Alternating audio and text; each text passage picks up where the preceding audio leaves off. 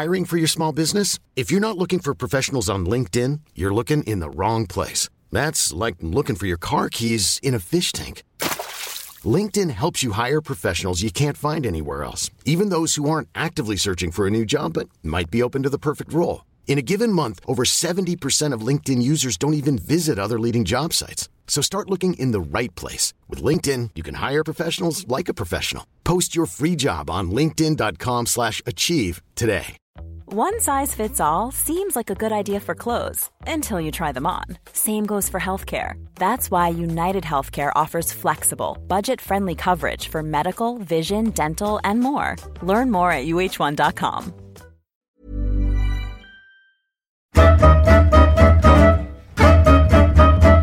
Hallå där, Niklas Holmgren här. Han växte upp i Göteborgsförorten Angered. Han slog igenom som stavhoppare när han satte svenskt rekord 1998. Han har bland annat ett VM-brons i stav från Paris 2003. Efter karriären sadlade han om och blev ishockeytränare utan att ha någon som helst tidigare bakgrund som spelare. De senaste åren har han bland annat lett Djurgårdens J20-lag både till SM-guld och World Cup-seger.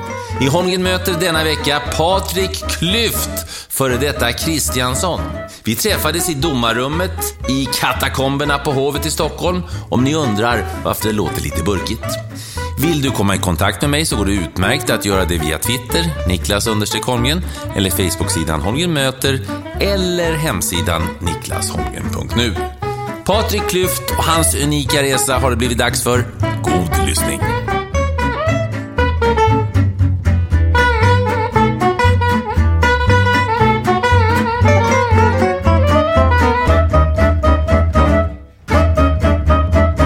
Arne Patrik Klyft, före detta Kristiansson, född den 3 juni 1977 i Göteborg. Tjenare Patrik. Tjenare. Men nu är vi i Stockholm, nu är vi på Hovet. Ja, det stämmer bra det. Där du tjänar ditt levebröd idag. Ja, precis. Vi sitter faktiskt inne i SHLs domarrum här och... Eller SHLs, det är väl alla lagen som är. Det är ju även Hockeyallsvenskan och det är ju även J20 och J18. Så domarna här inne sitter de och det är även vid sidan av detta min arbetsplats tillsammans med ganska många andra. Ja. Hur trivs, brukar jag alltid fråga göteborgarna som flyttar till 08-land, hur trivs en göteborgare i Stockholm? nu bor vi inte inne i stan riktigt utan vi bor ju lite söderort, men skämt åsido, jag trivs jättebra, det är en jättefin stad. Det enda jag saknar, om det ska vara någonting, om man nu tittar på Göteborg som jag faktiskt för övrigt inte har bott i på 15 år. Det har ju varit mycket andra, Karlskrona har ju varit stor del av mitt liv. Det är ju havet. Jag vet att jag kommer väl få en liten smäll på hakan för det, men vi har ju inte riktigt saltvatten i Stockholm. Nej. Men innan hav, ja. Det är liksom inte... Det är en sjö, men det är fint. Det finns inga räkor.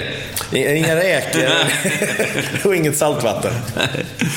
Hör, jag tycker det är så häftigt. Du tillhörde alltså världseliten i stavhopp med brons i Paris 2003 till exempel på VM. Och så efter karriären så sadlar du om och blir hockeytränare. Jag tycker det är så ballt. Berätta hur det gick till. Oj, ja, alltså... Det är ju, alltså hockeyn, jag är ju från Göteborg och det har ju varit Frölunda som har varit mitt lag så att säga, och den som har tagit in mig i hockeyn är min pappa. Han har ju haft säsongskort på Frölunda. Jag vet att han såg SM-finalen 65 på Ullevi. Då hade han inte säsongskort. Då var han väl 9 år gammal tror jag. Men däremot från 70 sen så hade han säsongskort fram till för 2 år sedan. Han har kvar sin plats, men han har abonnerat ut den till våran kusin. Okay. Så att han har haft säsongskort på Frölunda så länge det nästan har funnits Frölunda, känns som. Och det är fantastiskt roligt. Så det är han som har egentligen dratt med mig på ishockeyn. Och min mamma jobbar även lite runt om i kiosk i Frölundaborg. Och det var Bäcken som spelade. Och det var Magnus Cup. Och det var TV-puck. Och det var en massa grejer. Och där hängde jag liksom hela tiden och var med och kolla. Jag hade själv säsongskort sedan mellan 86 till 94. Någonting sånt där. Så där väcktes mitt hockeyintresse. Jag var väldigt tidigt i Skandinavien, kanske 3 år gammal eller någonting sånt där. Tiden går egentligen och jag följer ju Frölunda och följer all hockey och det börjar liksom, när jag blev lite äldre sen så då började jag liksom spela in matcherna från elitserien och även NHL och beställde på nätet liksom. Jag tror jag har någon Montreals final från 76 på DVD, massa sådana där grejer hemma då, så att jag började spela in och titta på dem igen. Och det kan man ju tycka är lite halvknasigt då, för då var jag i fullblodsproffs inom stavhopp och den resan då så att säga. Men just det i kombination då med liksom att jag satte liksom upp en plexiglasskiva på tv-rutan och ritade med whiteboardpenna i ingångar och pausade och sådär. Och min fru tyckte väl att det var något extremt. Hur gammal var du då? Det här var nog runt 2000. Alltså när jag verkligen började liksom bli lite nördig sådär. Det var ju början av 2000. Men 2003, 2004 någonstans där kanske. Nej, förlåt. Det måste ju varit precis när vi träffades, herregud. 2001 någonstans. Ja. Var det på det här viset och då så ställde hon frågan till mig vid en frukost 2003 någon gång på våren tror jag. Alltså du som gillar hockey så mycket, varför blir du inte tränare sen när du lägger av? Den här frågan kom 2003 på våren tror jag. Och vi umgicks jättemycket med goda vänner som är ändå goda vänner fortfarande idag. För detta kommunalrådet i Karlskrona, Mats Johansson. Han var lagledare för ett U12-lag i Karlskrona hockeyklubb som det hette då. För hade de precis tagit sig ur en konkurs. Hade börjat om i division 3 och allt sådär. Och han var det gänget 91 och det var ett par 92 år med där. Och de var ett gött gäng där och han frågade: vill du vara med och hjälpa till lite grann? Och jag bara, ja men det, absolut, det kan jag väl göra. Så på den resan då blev jag kvar sen i Karlskrona. Det var ju det parallellt med min egen idrottskarriär. Detta var 2003, jag hade precis tagit VM-brons. Involverade mig lite där på hösten med hockeyn med det här U12-laget. 2004 var ju mitt stora OS-år. Där det gick åt pipsvängen. Aten, ja. Och efter det kan man säga sakta men säkert så slutade jag med friidrott. Men du spelade aldrig hockey själv som barn då? Nej, det gjorde jag inte. Varför då? Ja. Du var ju med från början med mamma och pappa. Ja, absolut. Jag vet faktiskt inte. Jag vet att jag någon gång pratade om att jag ville börja spela ishockey, men att av omständigheter så gick det inte bara. Och vad, det vet jag inte. Men jag fick ett par spikskor av min mormor sen istället. Just att den här kärleken till just att sitta och rita framför tvn, ingångar i zon och powerplay-uppställningar. Alltså, kom det från ingenstans liksom? Ja, alltså det växte ju fram alltså på något sätt. Och jag kan liksom inte svara på det var som triggade igång det heller, utan det var bara kul. Ja. Det var liksom så här, shit, jag hade hoppat stav en träning och nu åkte jag hem och kollade på Leksand HV liksom. Ja. Som spelades i förrgår. Ja, det känns ju ändå, även om friidrotten och ishockeyn har ju det gemensamt att det är mycket träning, så det är ju ändå, det är ju friidrotten, där är du ju ensam. Det är du och i ditt fall din stav och ribban där som du ska över, medan i ett hockeylag så är det ju så himla många involverade, från ledare till spelare, och det är olika nivåer på rankingen och så att säga bland spelarna. Det är ju en helt, ja, det är en större apparat. Ja, men så här, och själva utförandet i friidrotten är ju självklart singelång. Det är ju min bana och mina häckar, som Robban Kronberg alltid sa. Ja. Men faktum är att när du tränar och när du driver saker och ting, förutom just det specifika utförandet, så är du ju ett lag. Du är ju en grupp som är ganska stor. Vi var i Göteborg när jag bodde där, givetvis då fram till 2000, då jag flyttade från Göteborg. Jag och min gamla tränare då, Pekka Dalhöjd, vi bröt upp. Och jag flyttade till Karlskrona och började träna med Miro Sala där. Och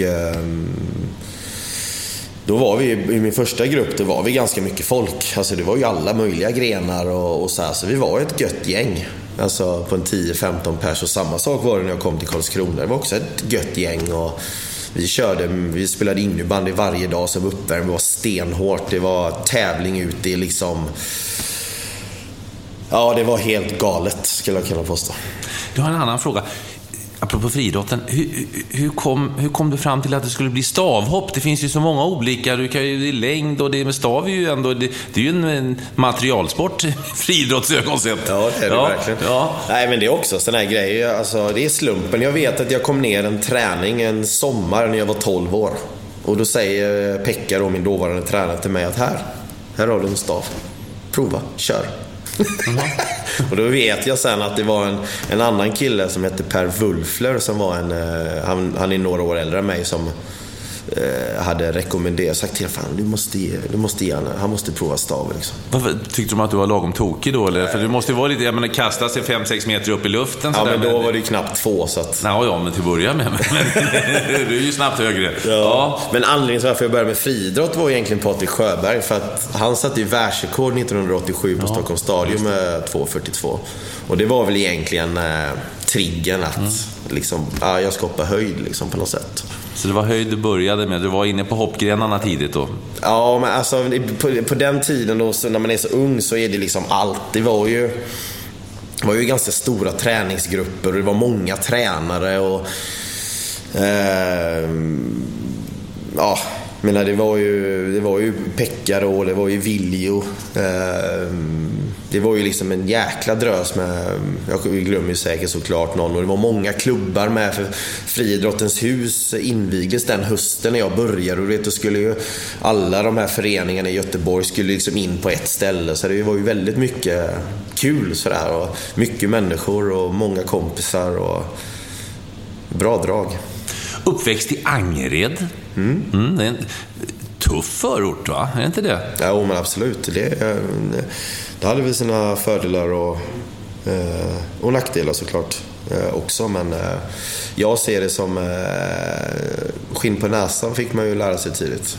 Så var det. Hur var det i skolan? Jag var medel sådär. Rent personligen så var jag nog den som stod mellan gängen. Alltså jag kunde umgås med vem som helst. Jag hade aldrig jag valde aldrig sida på något sätt. Och var väldigt, alltså jag var aldrig inblandad i några slagsmål på det viset, och det var ju ganska mycket problem. Och var det mycket gängbildningar? Ja, det var mycket gäng, mycket olika typer av gäng som gjorde upp, och även unga människor. Alltså det här vi pratar om kanske går på högstadiet, och det finns ändå ganska mycket. Jag vet ju, jag har ju klasskompisar som inte kom till skolan för att de hade blivit nedslagna med ett brännbollsträ på morgonen på väg till skolan, och för att de tyckte att han hade filmmössa på sig. Och, ja, men det var mycket sånt, men samtidigt så jag tror att det är inte bara såklart nackdelar med att vara uppvuxen i ett sånt ställe, utan jag som hamnade liksom, jag som var mitt emellan hamnade ju sällan i problem. Jag kunde liksom hantera det ganska bra. Sen var det ju liksom otäckt när man hamnade i en situation där man var på en hotlista där föräldrarna var tvungna att gå med dig till skolan varje morgon. Har du varit på en sån lista? Ja, det har jag varit. Hur kommer det sig att du kunde hamna på en... Nej, det var... Ja, jag kommer faktiskt inte ihåg anledningen, men jag kommer ihåg att jag hamnade på liksom en... Hur gick de där listorna till? Vem tog fram listorna? Ja, det var ju vissa gäng då som skulle vara ute efter vissa personer då, och utifrån kanske då hur de såg ut eller vilka de var. Och nu var ju jag liksom 15 år här. Och då vet jag att då var ju mina föräldrar tvungna att gå med mig till skolan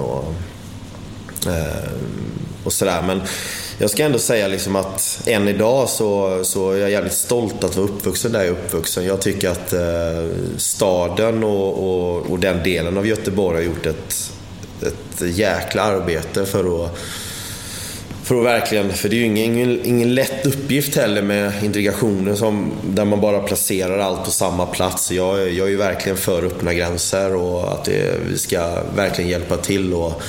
Men vi måste göra det på ett annat sätt för att det ska bli bättre för alla.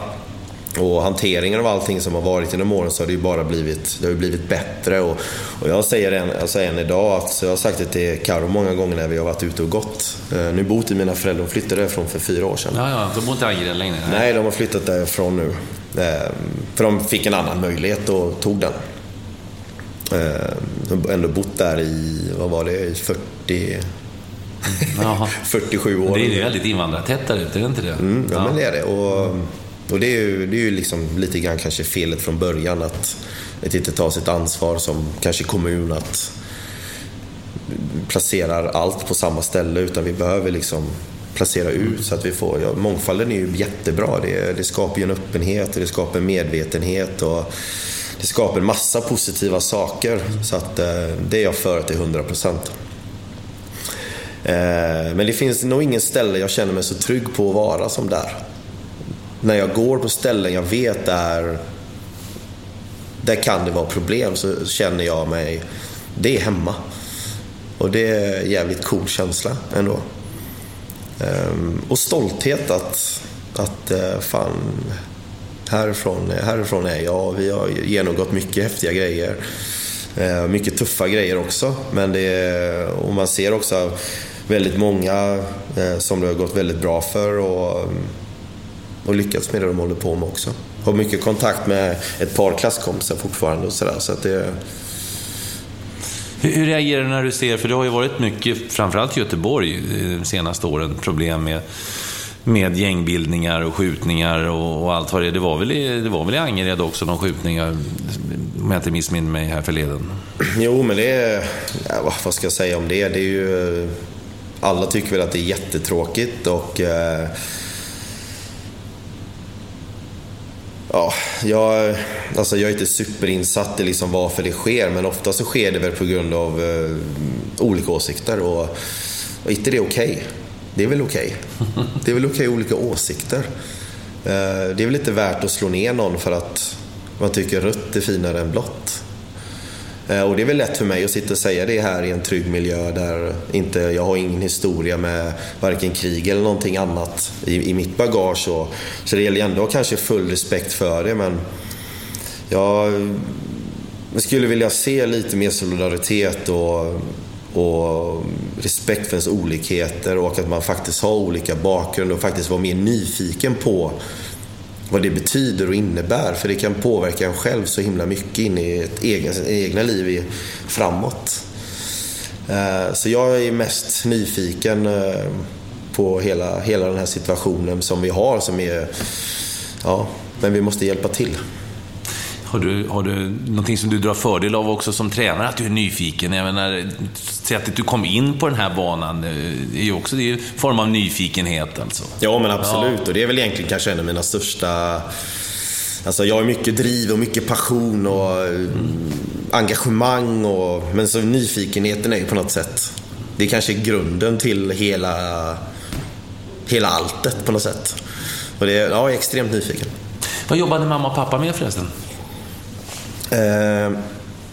Ja, min pappa är ju en urgöteborgare. Och då var det ju varvet. Han pratar så. Han pratar så här. Jag är goda gubbar. Ja, men han är en urgöteborgare. Och 50-talist. Så att han har ju jobbat på varvet. Det är liksom solklart. Och sen efter det så jobbar han på renhållningsverket. Så, så det är de två, det kör han på. Kommer gå i pension här nu om 1 eller 2 år. Ja. Så att han tuggar på. Mamma hon har varit en Göteborgstjej också. Ja. Hon är väl med egentligen pappa. Ur Göteborg sa han, pappa. Han har ju lite rötter i Småland. Men han är inte född där eller så här. Men vi har släkt i Småland. Och min farmor var från Småland. Min mormor och det var från liksom Hjällbo, Göteborg. Hon var hemma med oss barn i över 10 år. Så att hon jobbar inte då, utan då var hon liksom, hon jobbade lite som dagmamma. Jag hade en storebror när jag växte upp. Min lillebror sen kom när jag var 5 år. Min syra sen när jag var 7. Men jag hade en kille som hette Micke hemma, som var något form av resurs eller fosterbarn som vi hade hos oss. Men hon har gått hemma som dagmamma och passat oss i över 10 år. Sen efter det så kommer jag ihåg att hon har haft världens bästa jobb för våran del. För att börja jobba på Skogaholms. Limpan. Och det kommer jag ihåg, och det var ju alltid nattjobb. Så då kom varenda dag innan vi skulle till skolan, då kom hon hem på morgonen där och då var det nybakat bröd varenda morgon. Men sen efter det så har hon jobbat på Bamba. Och ja, Bamba är ju Göteborgsuttryck för skolmåltidssal. Okej. Ja, mattant. Ja. Precis. Ja. Bambatant. Ja. Och gjort det, och sen och jobbar hon nu på som lärare på en resursskola där, som är för att hjälpa nytillkomna och även svenskar som har lite trubbel i hemmet. Så att där är hon med och stöttar upp och jobbar som lärare, och även faktiskt är en resursfamilj för en person också, som är hemma för 3:e helg tror jag och hänger. Så hon är väldigt engagerad i det livet, så att säga. Det är ju någonting som du engagerar dig också i, kan tänka dig att vara så småningom.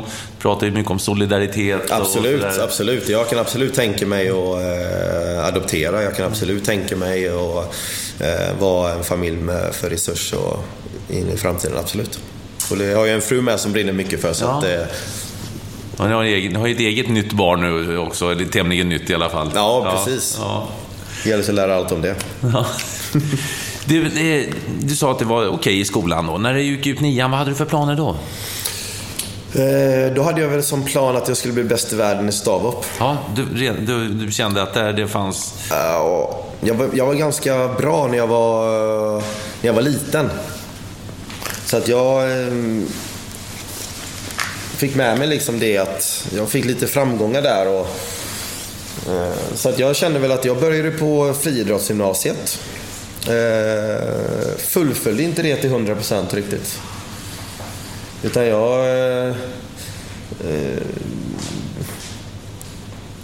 du vet att jag har slutat snusa. Har du slutat snusa? Ja. Om du sitter med Monik och jag har inte slutat. 1 vecka och 2 dagar. Oj då, jag starkt. En vecka. Tobak och nikotinfritt. Du verkar ju ganska balanserad trots det. Ja. jag bara väntat på smällen. Ja. Nej. Alltså var det elakt av mig nu när jag gick. Det var inte meningen. Nej då. Men i 1 vecka och 2 dagar, bara så att du vet det. Vi ska följa upp det här.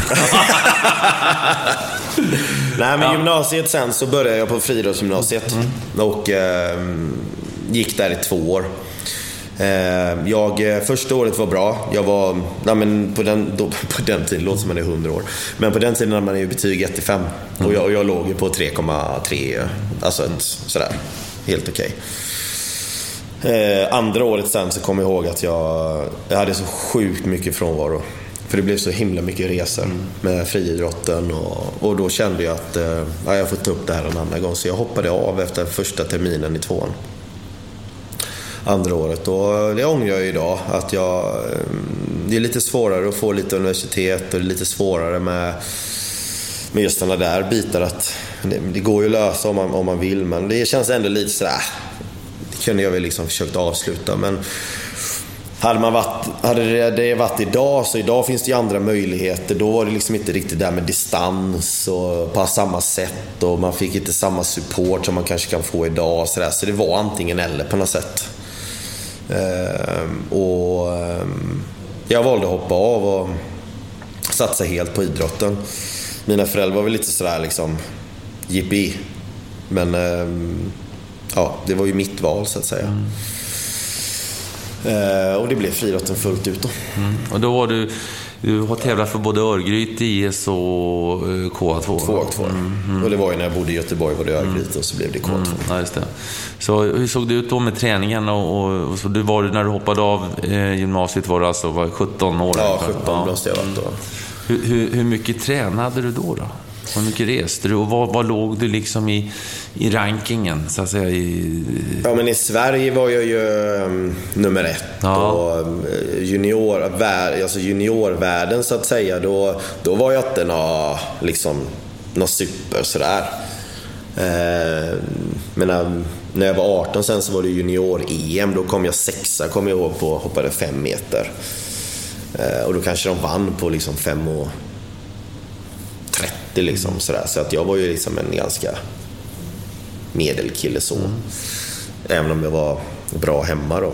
Men året efter sen då fick jag lite utveckling där och hoppade 5:30 och... Hur kom den ut? Kom den bara liksom helt plötsligt? Ja, var det bra träning under längre tid som gav utslag eller? Jag vet inte faktiskt. Men jag fick lite utveckling, men inte så här super ändå. Jag hoppade 5:30 det året, 5:31 året efter. Jag tog JVM silver där, och då var man ju liksom med lite i toppen. Men därifrån sen så är det ett jäkla steg till sen, för sen blir man senior, så mer eller mindre, för att komma ut lite grann och få tävla och sådär. Men då hade jag hade lite flyt där, för jag gick från att hoppa 5:45 till att hoppa svensk rekord 5:77 på 1 år. Och det kan man väl säga att det var ju liksom min inspark till världstouren så att säga. Så jag fick jag hade bra flyt där. Ribban låg kvar där i Växjö 98. En sommarkväll. Du kommer ihåg det? Ja, det kommer jag ihåg. Ja. Det var det var grymt var det. Vad var din styrka tycker du som stavhoppare? Vad var din liksom... Jag kan tänka mig att precis som i alla andra idrotter så är det ju liksom, man är bra på vissa saker och där är jag stark och där måste jag... Förstår du vad jag menar? Min största styrka som idrottare det var nog att jag har en bra känsla, men att framförallt så hade jag viljan att göra vad som helst. Alltså viljan att träna. Jag är ingen sån här... Karo blir så sur på mig när jag säger att hon lika gärna kunde spela tennis som skulle bli bra ändå. Ja. Nej. Men det är klart, hon har ju tränat som ett as också. Men jag är ju mer en träningsprodukt, mer än att jag har så himla lätt för det. Alltså jag har tränat, och det har ju självklart alla gjort. Du kommer ingenstans. Men visst har du talang också? Alltså min största talang var min vilja att träna. Det var så. Ska jag vilja säga. Ja. Alltså det var min absolut största talang, och med min absolut största styrka. Men jag hade också känsla för... Jag är ju ganska lång och så här, men jag hade en bra känsla för... Jag var ganska skaplig. Som då stavhoppare var jag en ganska skaplig gymnast. Alltså, hade en ganska bra feeling i övningar, och jag var jäkligt stark. Som jag tränade mig till då givetvis. Men så feelingen var en god styrka som jag hade, men framförallt viljan att träna. Skulle jag vilja säga. Det var nog min största talang av dem alla, skulle jag tro. Det fanns ingenting som kunde stå i vägen. Hur mycket tränar stavhoppare i veckan? Det är klart det är olika perioder. Men som mest så tror jag att det skiljer sig så mycket från någon idrott. Men det är ju mellan 10 till 14 pass i veckan. Alltså det är ju där det ligger. Och det ligger ju liksom samma i ishockeyn. Det ligger ju samma i de flesta sporter. Sen kan man ju liksom diskutera innehållet. Och framförallt hur man utför det man gör. Det är ju liksom ett stort frågetecken på det. Och det kanske är något man ska bära med sig liksom i sig själv och liksom... Kvalitet kontra kvantitet. Ja, men också kvalitet på kvantiteten också. Alltså i sig själv alltså. Det är jätteviktigt, och det har man lite att göra idag. Jag spelade i fotboll, där hade vi en friidrottsarena runt om där, Spånga IP. Och jag tyckte alltid, friidrottaren var ju alltid där, va? Men jag tyckte alltid ni stod och stretcha bara. Klassiker. Sprang för jag inte stretcha en kvart, och så tänkte ska de aldrig, men ja. Ja, jag vet, det där brukar vara den där synen man har. Ja. Det är mycket sånt. Ja, det är mycket. Det måste ju vara viga, och det det är klart att det är väldigt belastning också när ni sätter fart i de olika grenarna, så blir det ju väldigt... Alltså friidrott är ju att tävla i fysik. Alltså det som är så fjantigt med friidrott på ett sätt är ju att har jag nageltrång så är jag körd. Jag kan inte ha en skavank. Jag måste vara 100%, inte 99,9%. Nu kommer man inte känna efter väldigt mycket då. Jag menar, nu var ju jag en brunkare liksom. Du var en friidrottsbrunkare, ja. Jag var en friidrottsbrunkare liksom. Då kunde du liksom, men det går inte. Alltså du kan inte. För i hockey där kan du ju få en puck i munnen, du tappar 5 tänder, du spelar nästa byte. Ja visst. Ja. Det är ju annorlunda. Ja, det är ju du kan spela med trasigt korsband. Du sätter på ett knäskydd i pausen alltså det går. Det är ett helt annat liksom. Det är liksom något helt annat. Det är verkligen något helt annat. Men det är ju liksom, friidrotten är ju i sin, alltså det är den yttersta tävlan av fysik. Alltså vem springer fortast? Det är inte vem som springer smartast. Alltså det är verkligen, det är väldigt mätbart. Ja, det är ju allt, det är ju bara det. Alltså det är ju ständigt mätbart. Och hockeyn är ju det till viss del, men det är ju väldigt subjektivt. Alltså det är ju du har ju en känsla av när du ser en spelare, tar han i eller tar han inte i. Så säger man till, du måste ta i. Jag gör ju det. Nej, det gör du inte. Alltså, då måste man ju lära känna spelaren och veta vad jag sett för beteenden över tid. Och, alltså så här. Det är klart man inte går till en spelare och säger du måste köra max. Och han inte gör, alltså det finns ju någonting som ligger bakom det. Men alltså det är väldigt subjektivt. Däremot allt annat mätbart. Ja, målen och så, till och med målkameran nu. Så nu ser man om det är mål också. I Sverige har man ju kunnat det en längre tid. Berätta, ta oss vidare på Stavårskarriären från den här sommarkvällen eller dagen i Växjö 98. Ja, alltså efter det så då fick man komma med i den här svängen lite grann. Alltså cirkusen som man brukar kalla det. Ute i Europa. Ja, hur var det då? Ja, vilka grabbar var det som var stjärnor då? Ja, men Boka höll på fortfarande då, ja, just det. Boka var ju med. Hur var han? Var en trevlig kille, eller? Ja. Alltså 1995 så gick ju VM i Göteborg. Just det. Och då vann han ju sitt 5:e VM-guld, tror jag. Ja. Jag för mig att det var hans 5:e då. För sen vann han ju i Stuttgart efter det. Nej, det var innan. Ja, jag rör ihop det var så länge sedan. Men hur som helst, då åkte jag till hans... jag hade lite kontakt med hans agent, kommer jag ihåg. Och hade fått möjlighet att åka till Bokas hotell. Så jag kom dit. Jag kommer ihåg att jag kom dit, alltså det är så pinsamt när man tänker på det. Jag kom dit i avklippta jeansshorts. Jag skäms för det än idag. Du kom ju från Angered då. Ja, du vet så här. Men liksom avklippta jeansshorts. Jag kommer inte ens om jag hade på mig på överkroppen. Det var förmodligen något, jag vet inte vad, men och han visste att jag skulle komma och den här, hans agent hade ju berättat vem jag var då. Detta var ju 95. Jag hade ju liksom inte ens, jag hade varit med på ett junior-EM på sommaren där liksom, varit 6 och på 5 meter.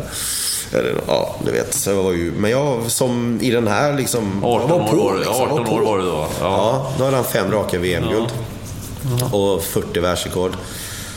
Så att jag åkte till hotellet, så jag fick inför journalister frågade jag honom. Och det visste han inte att jag skulle fråga. Han visste att jag skulle komma dit och att jag undrade en sak. Och agenten hade fixat så att jag skulle få komma dit. Så då kom jag in på hotellet, kom fram till Sergej och då frågade jag honom: Can I come and train with you in Ukraine? Det var liksom min fråga till honom. Detta var då sommaren, augusti 95. Vad svarade han då? Ja, han svarade yes. Dada. Of course. Ja. Dada, ja. Och då åkte vi till Donetsk den hösten sen. 3 veckor. 95. Ja. Sen var jag där. Jag var nog där 5 eller 6 gånger efter det sen. Både på hans gala, på hans tävling som han hade i Donbass gamla arena, gamla ishall. Och där körde de tävlingen och helt fantastiskt. Grymma minnen därifrån. tränar. Där liksom kom mitt uppvaknande, kan man säga. På vilket sätt då? Ja, men med träning. Alltså, det är så här det går till att träna. Du vet, alltså det var helt galet bara. Hur var skillnaden? Ja, men liksom mängden och trycket, alltså träning, alltså driv. Alltså du vet, jag bara kommer ihåg mitt första pass när jag kommer dit och vi ska köra, så vi körde som idioter. Alltså det var helt galet var det. Alltså helt galet. Hur länge körde ni och hur körde ni? Ja, men liksom passen var ju 2,5 timme träning 2 gånger per dag. Det är liksom ingenting åt slumpen, alltså det är verkligen så. Och det har satt grym prägel på mig, alltså den tiden där. Alltså det är inget åt slumpen. Alltså det som hände med mig efter det var verkligen det, inget åt slumpen alltså. Och det är lite grann samma i min liksom tränarkarriär också. Det går inte att lämna något åt slumpen och vill bli bäst. Det funkar inte så. För de här om man ska prata om de här supertalangerna, de blir liksom ganska bra ändå liksom. Men det är inte de kommer ändå gå till NHL och vara där i 10 år eller 15 år. Som är gjorda för att spela ishockey. Ja, men de andra som kanske inte kommer göra 15 år i NHL, utan de kommer göra 20 år i SHL. De kommer göra 3 år i NHL och tillbaka till SHL. Alltså det är den stora massan. Det var jag. Jag var den massan. För jag vann inga guld. Så det beror SM-guld? Ja, SM-guld, ja. Men ja, inga guld. För internationella guld. Utan och alltså det var sånt driv alltså. Jag kommer ihåg nu, sen kan man tycka vad man vill och såna här saker, men det var bara liksom en tecken på det som, där får man ju till exempel inte dricka medan man tränar. För det blir vikt i magen, och ska du springa så här så skvalpar det runt. Jag kommer ihåg, jag tog min vattenflaska och skulle dricka vatten. Och då kom Sergej bara fram och bara slog den i händerna på mig. No drinking during training. Okej. Det var liksom, sen den dagen har jag inte rökt vatten när jag tränar. Det är liksom... Men låter det dina hockeykillar? Ja, men det är något, hockey är något helt annat. Ja, okay. Alltså hockey det är ju en konditionsidrott. Alltså sen kan det vara lite för mycket kanske, men det är bara en detalj. Alltså jag tycker inte det är fel med vatten, det är självklart inte, men jag bara tänker liksom att det var mycket saker jag fick upp. Sen är det inte allt bra. Alltså det gäller att vara en människa och känslor och på ett annat sätt kanske. Där är ju väldigt liksom, på det sättet och men jag har ju med mig mycket därifrån ändå som alltså som de körde. Och sen kan man ju alltid liksom komma in på frågor om otillåtna medel och allt det här liksom. Men hur det än var så jag vet ju inte, men man kan tänka och tro. Men fan vad de tränar. Ja. Och vi körde ju på när vi kom hem och vad vi har tränat. Oj. Men det är kul, det är så grymma minnen alltså, just det, den här resan alltså. Men har du någon kontakt med Sergej idag? Nej, det har jag inte. Han är väl någon höjdare inom... Han är vice ordförande i AF. I AF, ja, de har ju lite att göra nu. Ja, det kan man väl säga. Men de tar bra beslut. Ja, för det är ofrånkomligt ju naturligtvis med det som har hänt och det som händer titt som tätt inom friidrotten. Just när det är så mätbart så blir det ju så känsligt om någon fuskar. Vad är liksom otillåtet? Är det otillåtet att träna på hög höjd i 360 dagar om året och komma ner och tävla 5? Eller vad är... Som friidrottare, hur känner man själv när man står där och kanske misstänker att den här killen eller tjejen, det hon eller han har inte rent mjöl i påsen. Det är lätt att missmodig. Ni är ju inte polare liksom. Alltså man är ju inte polare. Jag hade väl en sån som misstänktes liksom sådär, men det var ju inget jag vet ju inte om han var det. Och han vann ju något mästerskap där när jag blev 4 liksom, och då tänkte man ju att det känns sådär liksom. Samtidigt så idag så var jag ju sjukt nöjd med den tävlingen, men det var en grym tävling. Men det som har visat efter, han har ju liksom varit att han som vann VM när jag var 3 till exempel har ju utsatt för razzia flera gånger efter det. Jag tror till och med det var det som vann Gibelisco. Giuseppe Gibelisco. Han har väl idag liksom nästan inte erkänt, men det har ju kommit fram att det har Och vad händer då? Liksom, ska jag få ett silver istället då? Och ett Brits få guld 17 år efter liksom. Nej men du vet. Nej men det är lite så här. Det är klart det finns, men samtidigt så det kanske är bra nu det de gör nu i AF, att de börjar liksom stänga av ordentligt och gör det märkbart att för det ska alltså grejen är så här, det som jag inte fattar är varför det är väldigt lätt för folk att förstå om du har en som är från forna Tjeckoslovakien, med allt vad det innebär. Vägen ut är att bli bra idrott. Alltså det blir ju en livshandling det blir ju något helt annat perspektiv än vad vi här hemma i trygga Sverige ens kan mäta oss med. Och på det sättet så alltså man kan förstå men ändå inte förstå det, för att det är så moraliskt fel. Men jag har en övertygelse om att du kan bli lika bra. Det tar bara lite längre tid. Är det så? Ja, det är alltså min absoluta tro. Och jag tycker jag är ett bra exempel på det faktiskt. Alltså för jag var ingen supertalang. Jag har en träningsprodukt och hade en vilja av stål, alltså mitt mål var att bli bäst, och det var ingenting som liksom kunde stoppa mig det. Jag tränade och tränade och tränade och tränade och tränade och tränade. Sen är det klart att jag hade någon form av talang, eftersom det ändå gick som det gick, och det var ju vissa som det inte gick lika bra för. Så någonting är det ju, men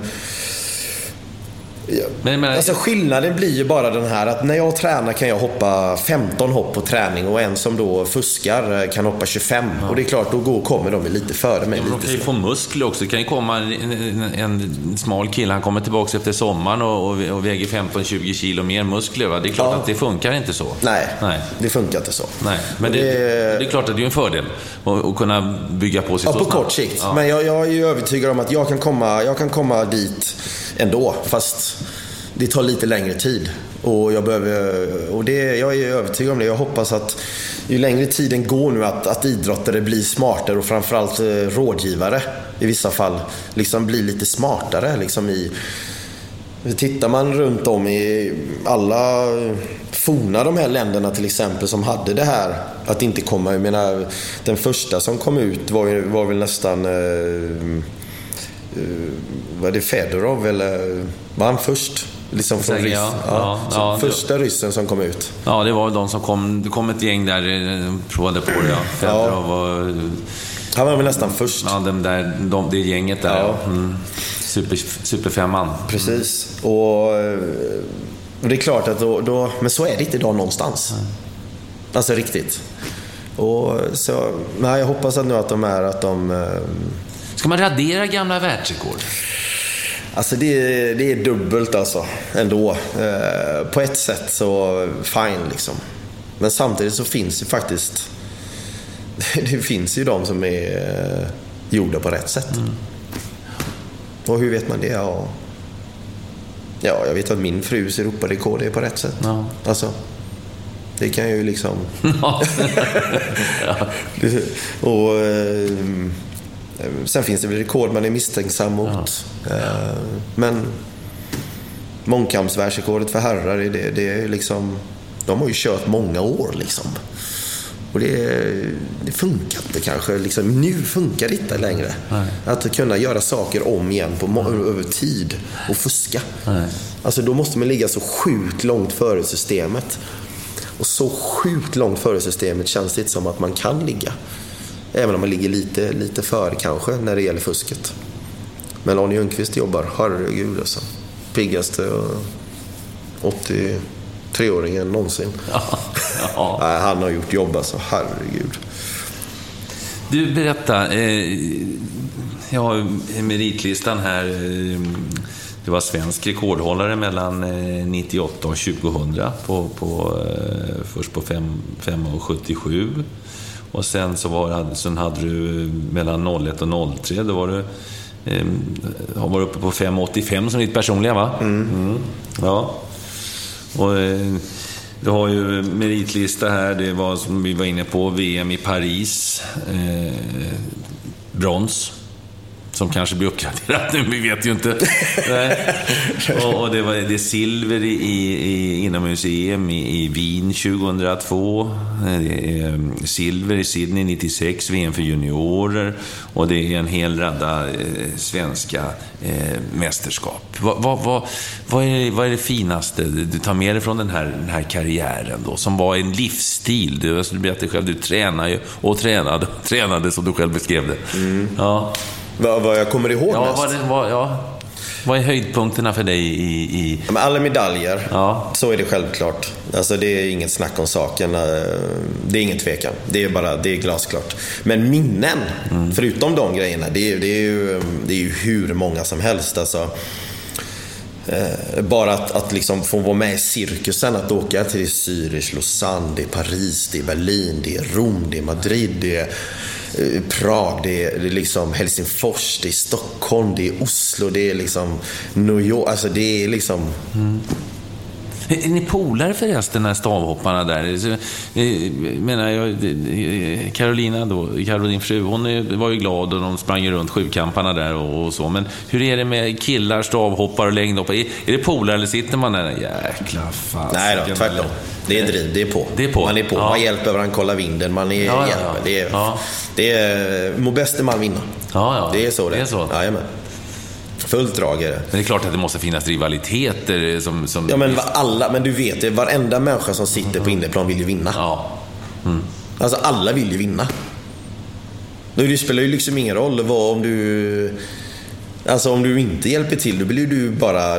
Då är det inte ens kul. Men när ska du resa runt och hela sommaren med de här som du inte ens umgås med någon, ska du ligga på hotellrummet och bara... Jaha, det var ju kul det här liksom. Nej, det är liksom så man var polare, och jag är ju polare med flera än idag, så vi umgås ju, och en är dessutom gift med en av Carros bästa kompisar, så att Toby Stevenson, killen som hoppade med hjälm. Ja, just det. Så de bodde ju i Sverige ett tag nu, men har de flyttat tillbaka till Lexington i USA och bor där nu då. Så att det är många kompisar kvar, men så vill fråga om minnen och sådär. Men att komma till Zürich-galan, och det sitter liksom där sitter inte jättemycket publik, kanske 20 000. Ja, det är ju rätt mycket publik, men det är en gigantisk arena sådär, 18-20 000, och alltså den stämningen som Zürich-galan hade på sin gamla arena, alltså det är liksom helt galet. Ståplatsläktare på båda kortsidorna, höjd uppe på ena sidan, stapel på andra sidan. Alltså det är sånt tryck så att du hör inte vad du tänker. De hade byggt upp bås för alla idrottare så att man inte skulle sitta i alltså livet, för att du blir helt uppumpad. Alltså helt urblåst i huvudet, alltså av det trycket som var där. Det är liksom sånt minne som det är en av de häftigaste galorna. Stockholm var ganska häftigt också. Då hade jag och den här Toby hade vi en duell, och det gick vi för diamanten på DN-galan. Och det var också jäkligt coolt. Jäkla stämning, hela stadion var ju full fortfarande. Det var bara vi två kvar på arenan och så här. Och andra minnen, Göteborg Grand Prix var också en sån här häftig. Jag är själv kvar på arenan, det var tävlingarna slut. Och jag tror jag hoppade på världsbästa, hoppat 5,75 tror jag i tävlingen, ja, det hade jag gjort. Och sen och Stockskogsvallen är ju då, har de ju staplat utsidan löparbanorna mot huvudläktaren, vilket gjorde att det var extremt långt till de som satt på andra sidan. Så alla de kom över och ställde sig på löparbanorna längs med hela stavsbanan, och då var det 8000 där liksom. Och då var det hela huvudläktaren, och så var det hela löparbanan, och så var jag liksom i mitten här av det här. Och det var sånt jäkla drag alltså. Det var så jävla kul. Det är sånt där som jag aldrig kommer glömma. Sen annan sån här grej, det var ju OS i Sydney 2000. Då liksom kom vi upp kanske 9 på morgonen, kommer vi upp på katakomberna in i arenan, sitter i 110 000 9 på morgonen in i arenan. Så det är så mycket grejer som man bara, så mycket coola grejer. Och såna här saker försöker man liksom förmedla till spelarna när man tränar och så här, det här har ni liksom, det här kan ni få. gör det här, då kan det bli möjligt liksom. Det vill man verkligen dela med sig av. Man vill att alla ska få uppleva liksom häftiga saker. Går det att beskriva när sitta inför plus 100 000 och alltså, eller uppträda inför så många, men hur går det att beskriva känslan? Alltså vad som händer med dig? Nej, alltså, men då när man håller på med idrott så är man ju så uppe i sig själv och hej, se på mig. Så man gillar ju bara det på något sätt sådär. Och så att man tycker bara det är coolt, alltså det är häftigt alltså, så det är bara. Sen är det klart att sen är det ju minnen som jag har med mig som erfarenhet som är extremt tunga. Ja, berätta. Ja, men alltså det som avslutade min friidrottskarriär, som satte stopp för hela min utveckling egentligen som idrottsman överhuvudtaget, det var OS i Aten 04. Dit kom jag som rankad 2 i världen. Jag var en av liksom solklara medaljaspiranterna. Jag hade en säsong bakom mig som var helt jag var grymt bra den sommaren. Jag hade fyllt på då från året innan. Jag var riktigt bra då. Då kom jag ihåg att jag hade starthöjder på 5,70 liksom. Jag gick in, alltså, jag var topp 3 varenda tävling i princip, alltså hela den sommaren. Och jag var bra helt enkelt. Och det var liksom nu går vi för guldet på OS. Det var liksom inget annat.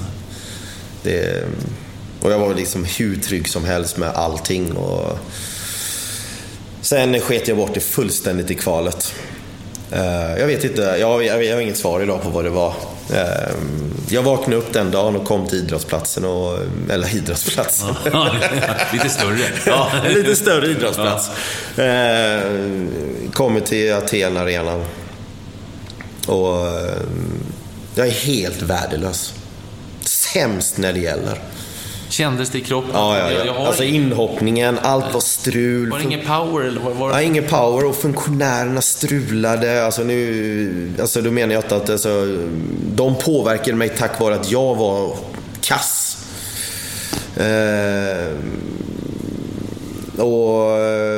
Jag fick en sån. Jag var noll kraft, noll power.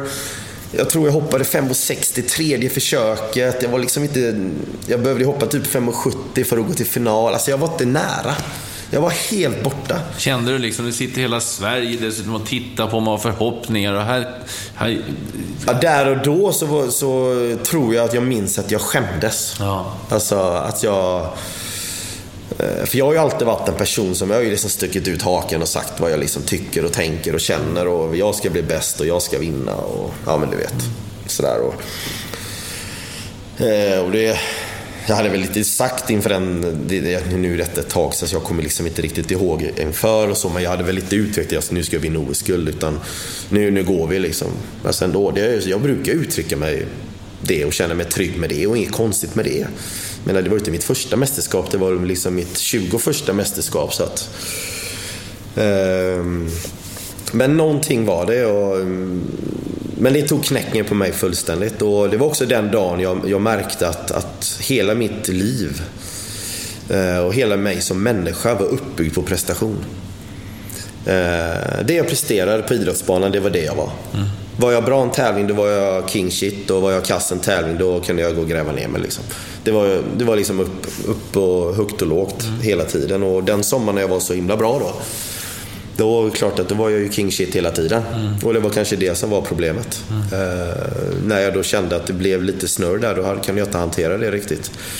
Så det var det jag lärt mig av det, att stabilitet och kontinuitet och noggrannhet och Hur kändes det då när du liksom fick det uppvaknande? För du måste ju mått himla dåligt när du, i och med att du levde på prestation. Det var, du värderar dig själv efter din egen prestation som stavhoppare. Ja, men det är ju katastrof. Ja. Och det är det man måste arbeta idag med dagens ungdom också. Det är liksom självkänsla. Alltså självförtroendet, det är någonting som kommer med det du gör.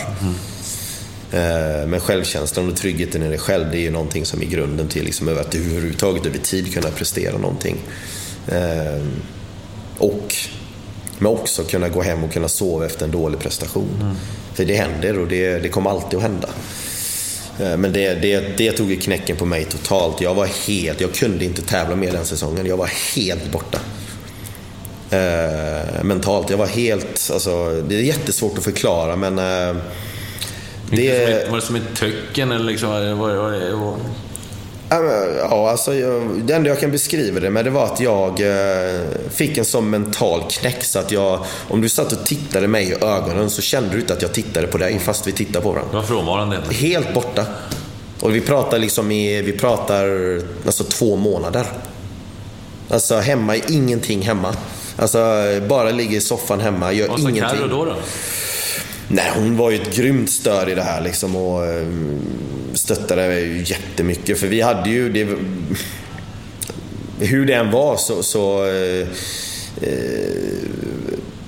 journalister kunde ju aldrig undvika att jämföra liksom.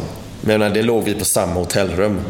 Och jag hade då mitt livs liksom största kross liksom, drömkrasch, och det låg hon med ett OS-guld.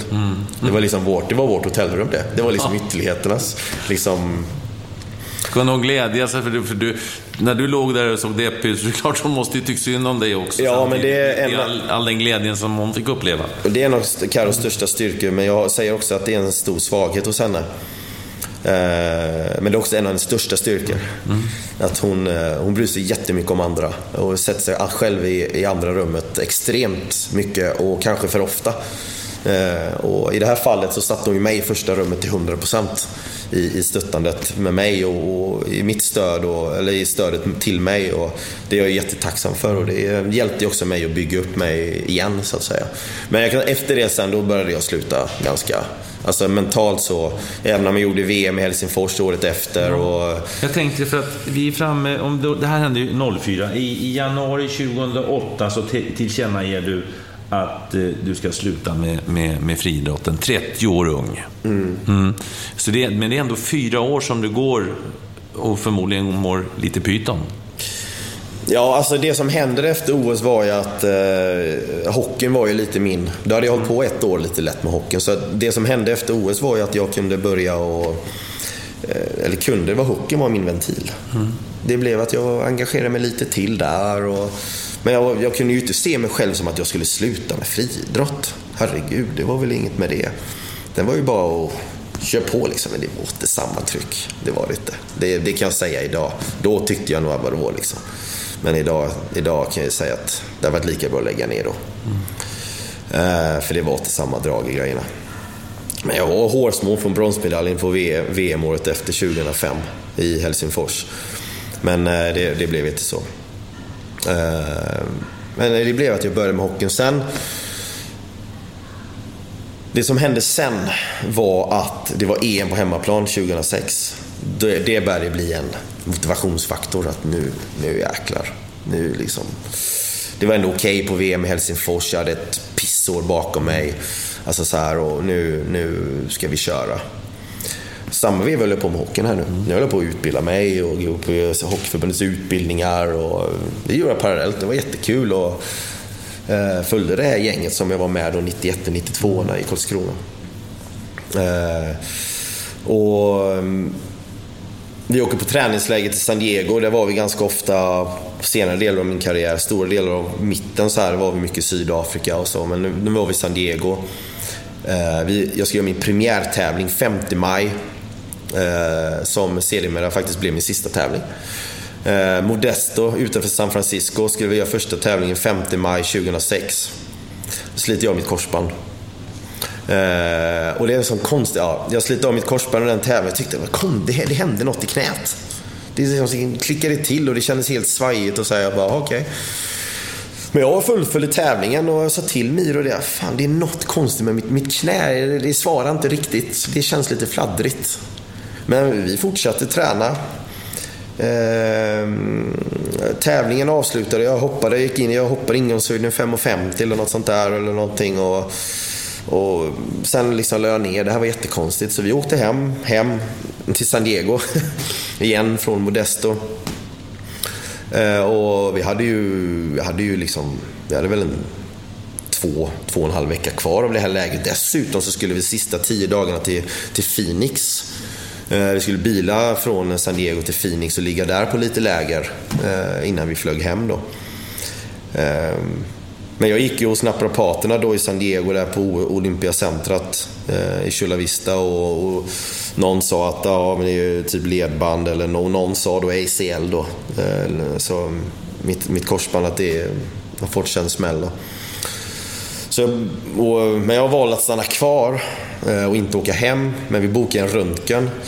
Så i det här då kunde jag ju jag försökte ju träna på som vanligt, men det var väldigt svårt och sådär. Så jag liksom, det blev liksom lite rehab i det här. Alltså, allt är så konstigt här, men då hade jag haft kontakt med Barry Smith, som idag är develop coach ansvarig i Chicago idag. Ja, just det. Han var ju med mycket. Han var ju jazzcoach åt oss och med Kent Forsberg också, va? Ja, precis. Ja, Detroit med Scottie Bowman. Exakt. Men då var jag i Phoenix. Ja. När Gretzky var head coach där, då var det ju Gretzky, och så var det ju då Rick Tocchet. Ja, just det. Och Barry, och så var det var någon till där. Då mejlade jag han. Vi hade haft lite kontakt så här från något konvent, och så nu är jag i Phoenix och jag har ont i knät och kan inte träna, så men kom och häng med oss då typ. Så då hängde jag i Phoenix omklädningsrum i 10 dagar typ. Gretzky gammal då. Så det var så här, okej, var det dåligt eller var det bra träningsläge? Ja, det var ju fantastiskt, men det var också så att då hängde jag i Glendale Arena, som den hette då. I öknen. Och då fanns det ju ingenting annat förutom fotbollsstadion och arenan. Alltså ishockeyarenan. Det var inga affärer som det finns idag. Nu är det ju liksom helt galet där, vad jag förstått. Men det fanns ju ingenting. Så där hängde jag i 10 dagar. Och där har jag också en annan sjuk historia faktiskt. Och det var, jag tror det var så att Phoenix skulle möta Carolina på kvällen. Och jag har ju fått med det. Jag hängde ju den varje dag. Och du vet, och det var ju fantastiskt kul, men jag skulle väl göra om samma grej idag. För idag har jag 1000 frågor på ett annat sätt. Då hade jag ju liksom bara, var man ju helt salig bara. Det var ju att då skulle de möta Carolina på kvällen. Och då fick jag ju vara med på morgonträningen. Då var jag ju inne i omklädningsrummet. Alltså vi var verkligen inne där. Det var ju Sean Doan var ju kapten även då liksom, och du vet, det var helt Fredrik Sjöström spelade ju där, och Frölunda-killen. Jajamän. Och då bestämmer jag och Karo bestämmer att vi ska åka till men snälla någon. Grand Canyon. Ja. Alltså, jag tappade namnet. Vi skulle åka till Grand Canyon den dagen. Och jag bara Alltså Phoenix har matchvärm. Det är match mot Carolina ikväll. Och det är bland det sjukaste. Hon åker till Grand Canyon själv. Jag åker till Glendale Arena och kollar matchvärmet inför matchen mot Carolina. Och kollar, du vet, det var så. Hon är så, alla foton från Grand Canyon, det har hon tagit en massa selfies bara. Ja, du var ju på match. Ja. Jag var på match. Så är galet, och det kan vi garva åt den idag. Så jag brukar säga, fan jag vill åka till Grand Canyon. Nej, där har jag redan varit, säger hon. Jag får åka själv. Ja, det är roligt. Men berätta, för jag förstår, det var ändå, trots att det var en tung period då, naturligtvis först med 04 och sen med korsbandet, så dröjde det fram till 2008 januari, och jag läste någonstans att det var inte helt lätt att komma fram till beslutet, trots allt, i och med att stavhoppet att det var en så stor del av ditt liv.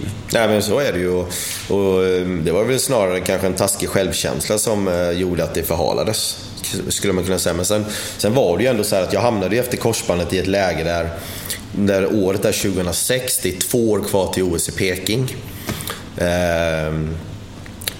Korsbandet pajar, jag började involvera mig i hockeyn. Ja, du förstår liksom. Rehab en gång om dagen liksom. Så att det blev ju mycket hockey då. Efter min korsbandsoperation. Och det blev väldigt mycket hockey. Men sen började jag började hoppa så här, jag började komma tillbaka ordinarie träning framåt december sen, ungefär ett halvår senare. Och så det var ganska snabb rehabilitering på det och kändes bra. Men då började jag känna av fick jag en ny skada på en sen under foten som sedermera sen då på våren 2007, så detta var ju liksom efter att jag kommit till träning kanske 3 månader senare, då small det i foten. Men sen, ja du vet, det är ju bara crazy stories här. Men allt har en mening. Jag kanske skulle börja jobba med hockeyn. Det var någon som ville säga det bara, men jag skulle fatta det tidigare. Sitter man och ritar på tvn så finns det någon anledning. Ja. Men då fick jag den skadan och då liksom kände jag det, okej, nu är jag ett val. Nu har jag 1,5 år kvar till OS. Så antingen nu så kör vi. För VM var ju kört i Osaka 07, det var ju helt kört. Antingen nu så, då hade jag liksom varit inne i hockeyn så mycket så att jag liksom började knyta upp väldigt mycket kontakter. Och jag insåg det, jag åker till OS för att liksom vara med en gång till. Det ska jag göra mitt 3:e OS, då ska jag åka dit och jag ska fan ha möjlighet att vinna. Och så hade jag knutit upp mycket kontakter i hockeyn. Jag kände liksom att jag var liksom respekterad och jag var engagerad och driven i det och så här, och så jag tog beslutet. Nej, ingen mer friidrott. Utan det är hockeyn. Jag tycker inte det är värt. För jag visste att skulle jag satsa på friidrott så var det bara att lämna all hockey åt sidan. Det är 100%. Alltså inte en millimeter hockey. Det var bara friidrott som gällde i så fall. Alltså ingen 9,9, utan går vi för guld och då är det all in. Men jag gick för min livsdröm istället, som är min egen guldmedalj, och det var det jag gjorde. Så därför kom beslutet så sent egentligen. Jag tog egentligen beslutet mycket tidigare. Men jag vet inte, jag kommer ihåg att jag berättade för mina föräldrar i 2007 på dagen innan julafton. 23 december 2007 berättade jag för mina föräldrar. Nej, nu har jag bestämt det. Men jag hade nog bestämt tidigare. Sådär. Hockey var så jävla kul. Och vi ska avsluta det här friidrottssjoket. Idag då, ni var ju ett himla fint gäng där med du och Karro, och det var Stefan och det var Christian och det var Kajsa och det var, jag vet inte, alla som var med där fram och tillbaka under den här eran. Hur ser ni som var med på glansdagarna på friidrotten idag? Oj, men jag tror inte jag tycker det börjar kanske och kommer upp lite grann mer här nu som det ser ut, men jag tycker vi har ett lite allmänt idrotts. Nu är jag inne i hockeyn väldigt mycket, och Karo kanske har lite mer koll på friidrotten än vad jag har, och det har hon ju också i med tanke på OS och så här. Så men en skillnad som jag märker från idag till jag upplever kanske hur det var, och jag vet inte om de som var innan oss upplever samma sak med oss. Jag har ingen aning, men jag tror inte det ändå. Men just den här viljan att vilja bli bäst och viljan att träna hårt, och att det är häftigt att träna hårt, och den infinner sig inte riktigt på samma sätt idag, breddmässigt ska sägas. För det är klart att det finns de som kör. Det har vi många exempel på här vi sitter nu till och med, så att, men man skulle vilja se lite mer liksom ändå kanske av det här, den talangen att vilja träna mer och vilja liksom bli något som ingen annan har lyckats med, eller våga utmana lite mer. För det, hur den är, så idrottskarriären är jäkligt kort i livet, och gör något av det. Se vad du kan göra. Fast det går inte att göra 99,9. För det blir halvdant. Men som sagt, och de som satsar på det, de kommer ju, det kommer ju gå bra. Jag har liksom det finns många spännande. Och inte bara friidrottare, det finns längdskidåkare, det finns alpina åkare, det finns hockeyspelare, det finns friidrottare också. Handbollsspelare, liksom nu generationsväxlingen håller på här också, jättespännande liksom. Det är ju några hårdingar alltså. Ja, och liksom men jag ser ljus på framtiden i svensk idrott. Ändå.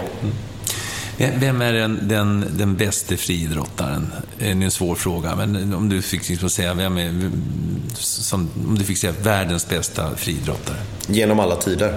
Ja. Det finns ju några att välja på naturligtvis. Vi kan gå ner till Jesse Owens Berlin 36 och, men det är svårt att jämföra. Men för dig? Ja, alltså de som poppar upp för mig såklart. Alltså, förutom Christian Olsson och Karro. På ett sätt så menar Kajsa satte ju världsrekord inomhus, Sanna har ju världsrekord inomhus. Men tittar man tillbaka, Carl Lewis, alltså det var ju en som var längd och 100-200 meter, ganska bred idrottare liksom sådär. Michael Johnson 200-400, jag har fått uppleva de här liksom världsrekord 1932, alltså. Men jag menar, sen idag har vi några hyfsade också, så det är väldigt svårt. Jag tycker inte det. Vad stoppar in Usain Bolt i det här sammanhanget? Ja, men precis. Ja. Alltså, då har vi ju nästa liksom. Och sen mina Boka har vi ju. Alltså man glömmer ju någon. Menar, såklart det finns ju jättemånga. Menar, han är inte så dålig heller. Sotomayor. Nej, inte. Ja, han är bra han också, eller? Ja, han var bra. Ja, han var ju bra såklart. Men Sjöberg var ju också jättebra liksom. 2.42 va? Stefan Holm. Men sen har du ju engelsmannen. Ja, du tänker på Jonathan Edwards. Ja, där har vi ju nästa. Och sen har vi ju, men ni vinner dubbla OS-guld. Vinner 3000, 5000, 10 000. Mo Farah. Ja, alltså där har du ju liksom det finns så många. Det finns så många. Vilken är den ledare som har betytt mest för dig?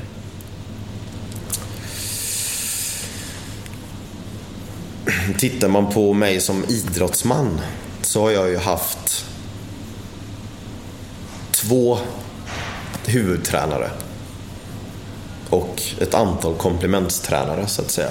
Det låter ju illa, men specialområden som är precis som i hockeyn, har man sina specialområden.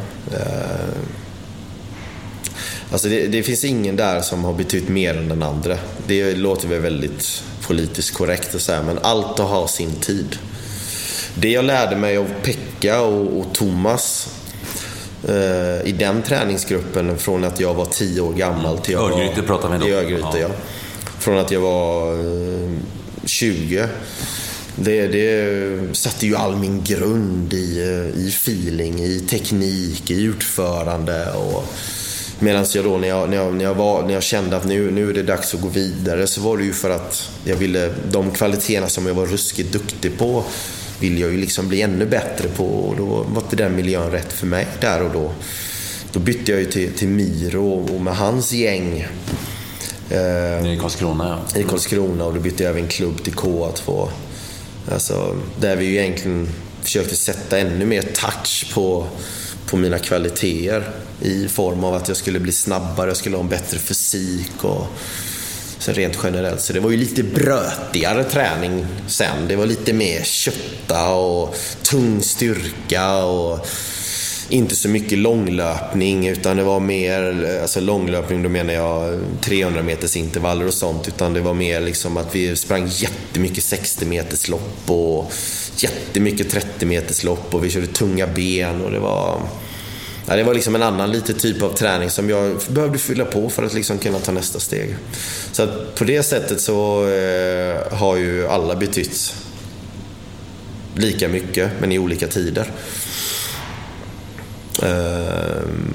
Och jag kommer aldrig glömma det, och det är mycket jag med mig i min tränarkarriär nu som hockeytränare och sådär.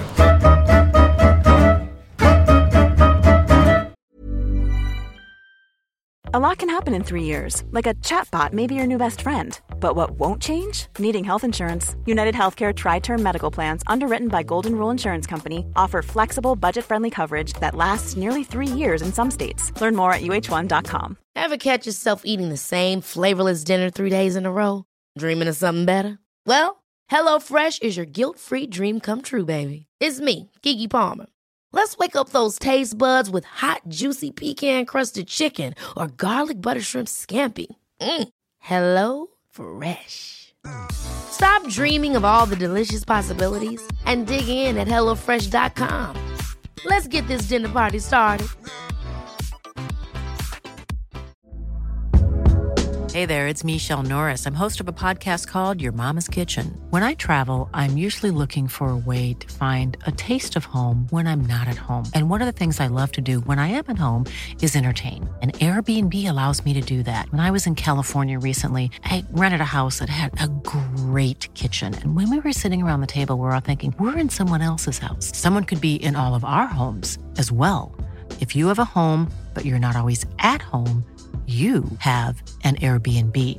Your home might be worth more than you think. Find out how much at airbnb.com/host.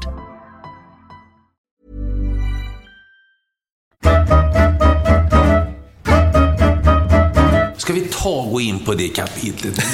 Nu är vi klara med friidrotten. Ja. Det värkte fram, det tog tid. Men till slut kom då beslutet och beskedet att Patrik Klyft hette du då, va? Då hade du bytt... när bytte du? Nej, jag hette Kristiansson fram till jag blev tränare och sen blev jag Klyft. Jaha.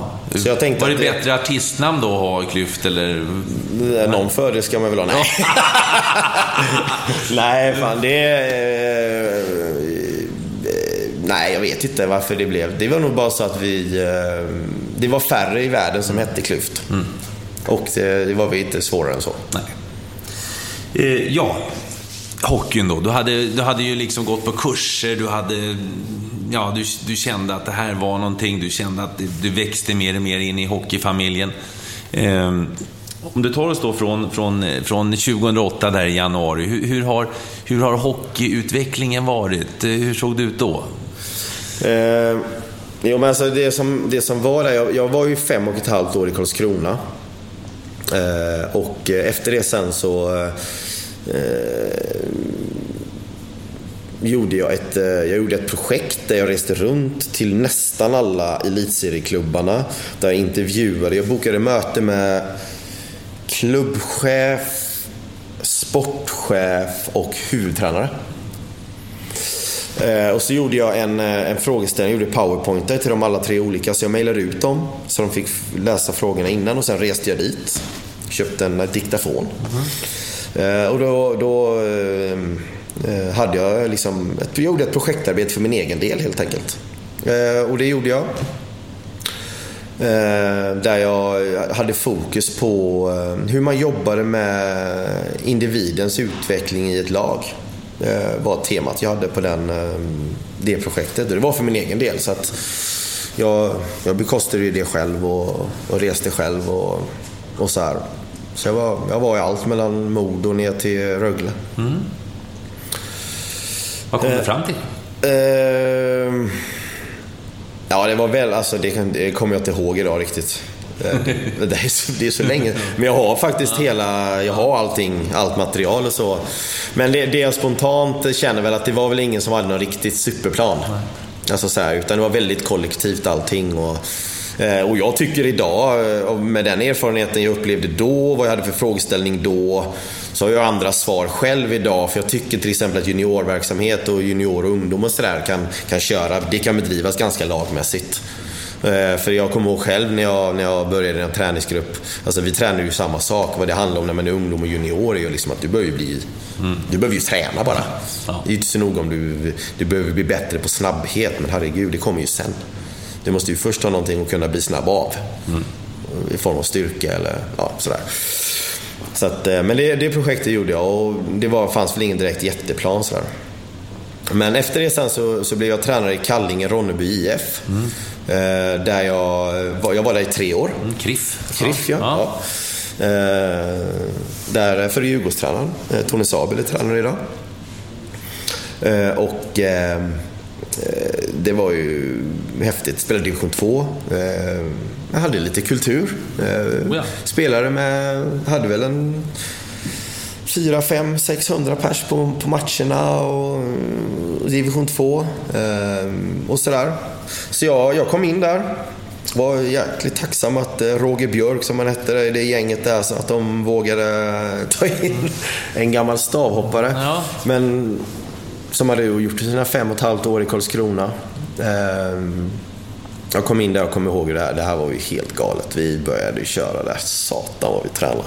Körde du hårt på Ja, herregud, det var helt galet. Det är ju kontorkigt. Ja, det var helt. Jag kommer ihåg den där lokala journalisten där nere. De höll på, alltså, de var nere på idrottsplatsen där vi körde. Bara, vad håller ni på med? Det var helt så här. Och vi körde och sådär. Men killarna var med. Det var fullt drag alltså. Det var jäkla engagemang. Och så kommer jag ihåg, sen började vi lira. Och den jag kommer ihåg här att vi vann med några matcher och så där i 2:an. Och sen så kommer jag ihåg att vi hade 7 raka torsk. Du vet, mitt första år som A-lagstränare hade liksom, det hade ju bara hållit på i 5,5 år. Alltså för ungdom, för uthåll och upp till J20 liksom. Det är ju som ett helt annat. 7 torsk, då hörde jag liksom fansen, de hade ju sin supporterklubb White Angels där som de började liksom sätta press på mig och klubben och du vet så här och ja, det var tryck på mig helt enkelt där. Så att jag kommer ihåg, då hade vi en fredagsmatch. Där hade jag först förberett i omklädningsrummet, jag och min kollega då. Först hade vi hängt upp, där hade vi köpt 200 meter taggtråd. Så hade virade vi in omklädningsrummet i taggtråd. Det är så knäppt alltså. Virade vi runt och sen hade vi köpt vi skulle möta Jonstorp. Oj. Ja. Du vet så, det var liksom och då hade vi köpt en Jonstorp-tröja, så hade vi klippt sönder den så här. Och så hade virade vi in den i taggtråd, men vi hade Jonstorp-märket helt liksom, så att alla skulle se att det var den som var inrindad i taggtråd. Och sen hade jag åkt och köpt plasttallrikar. Och sen hade jag då, du vet ju taggtråd där, då är det liksom de här taggarna, så är det ju mellanrum och så kommer en tagg och mellan varje sån hade jag sen klippt varsin bit till alla spelarna. Och så hade jag köpt plasttallrikar och så hade jag köpt lövbiff, kött, det ska vara rått. Men innan det här liksom gjordes så hade vi matchsamling, och då stack jag ner och hade bokat möte med supporterklubben efter 7 torsk nu, för det hade blivit liksom liv. Jag sa, jag facear dem, jag åker ner. Jag känner mig trygg, vi tränar bra, det ser bra ut på träning. Jag tycker vi spelar ganska bra, vi får liksom inte med oss det bara. Så åkte ner, det var ju liksom att de var ganska tuffa mot mig, men jag kände att jag var jättenöjd med det mötet liksom. Jag sa vad jag tyckte och vad jag kände. Kom igen nu, vi är inne på en resa. Vi fixar det här liksom. Du vet så, och jag fick väl med mig dem där, och någon av dem där är jag jättebundes med idag liksom, efter det mötet. Det var skithäftigt. Kom till hallen, vi hade tiden mellan isvärmet och matchen. Då gick jag och materialarna och min kollega, vi gick och serverade då plasttallrikar med varsin bit rå lövbiff och en sån här taggtrådsbit som de skulle ha i handsken på introt, och det skulle ligga i båset. Det här är liksom för laget. Nu gäller det, du vet så här, någonting klyschigt. Och så käkade alla den råa lövbiffen. Sen gick vi ut och vann matchen med 15-1. 15-1. Och jag tror vi hade 22 raka vinster efter den matchen. Vi missade gå upp i division 1 med 1 poäng. Och efter det, du vet det, och sen blev det. Sen året efter gick vi upp med Kallinge då. Det var sånt drag alltså. Vilket tryck det var. Och sen första året i 1:an, sen då spelade vi Karlskrona i division 1, och vilka matcher. Då var det OS i Sydney stämning, alltså i Telenor Arena hette det ju då, i Kockumhallen som den hette då, Kallinge där. Alltså vilket tryck, alltså det är helt du har ju upplevt det. Det är liksom när det verkligen är där på riktigt, alltså det var på riktigt. Och det var ju på något sätt, kan man säga, det var ju islåsning, alltså det var ju 22 raka segrar och ni går upp en serie, och då är du ju inne i det på riktigt. Ja, det gick fort där faktiskt. Nu gick vi upp andra året sen. Vi missade gå upp med 1 poäng. Men ändå, ni var på gång där. Ja, det var vi verkligen. Andra året sen, så då fortsatte. Och du kände att den hårda träningen hade gett resultat, och ditt bus där hade också fått en... Ja, men så var det. Jag ska säga, jag kommer ihåg också en känslomässig sak i det var att vi var i Helsingborg. Våran kapten Anders Pettersson heter han, som vi hade där, en fantastisk kille. Det var många fantastiska killar, men han var våran kapten där. Han hade spelat lite i Allsvenskan med Tingsryd och varit runt lite. Det var en bra spelare. Men han var där med oss och jag kommer ihåg att han hade fått ett skott på foten på träning. Så att han hade brutit. Vi försökte allt. Alltså vi försökte allt för att han skulle kunna spela denna sista avgörande matchen borta mot Helsingborg. Gick inte. Så jag kommer ihåg innan matchen mot Helsingborg, då har vi ungefär 400 supporter med oss ner till Helsingborg. Alltså det var helt, alltså det är som tryck så det finns inte. Då kommer jag ihåg, då står han på matchuppvärmning och gråter vid sidan av rinken. Alltså, det här kommer jag aldrig glömma. Och jag uttrycker mig någonting som att liksom, jag kramar om honom och så säger jag liksom att det är lugnt, du kommer vara med liksom. Jag vet inte, men vi missade ju då. Vi missade den matchen. Mörrum gick upp istället tror jag, eller de var kvar och vi missade med en poäng och sådär. Året därpå sen, favoriter i pris, vi är i Helsingborg. Och det ska avgöras. Om vi går upp eller inte. Han spelar. Och vi går upp. Alltså det är en sån här grej som är... Det är jävligt coolt alltså. Och det var samma, 450 supportrar. Alltså det är vilket drag alltså. Ja, det var kul. Sen efter det så bestämde jag mig för att flytta därifrån. Vi hade ju bott där nere i Karlskrona i 13 år.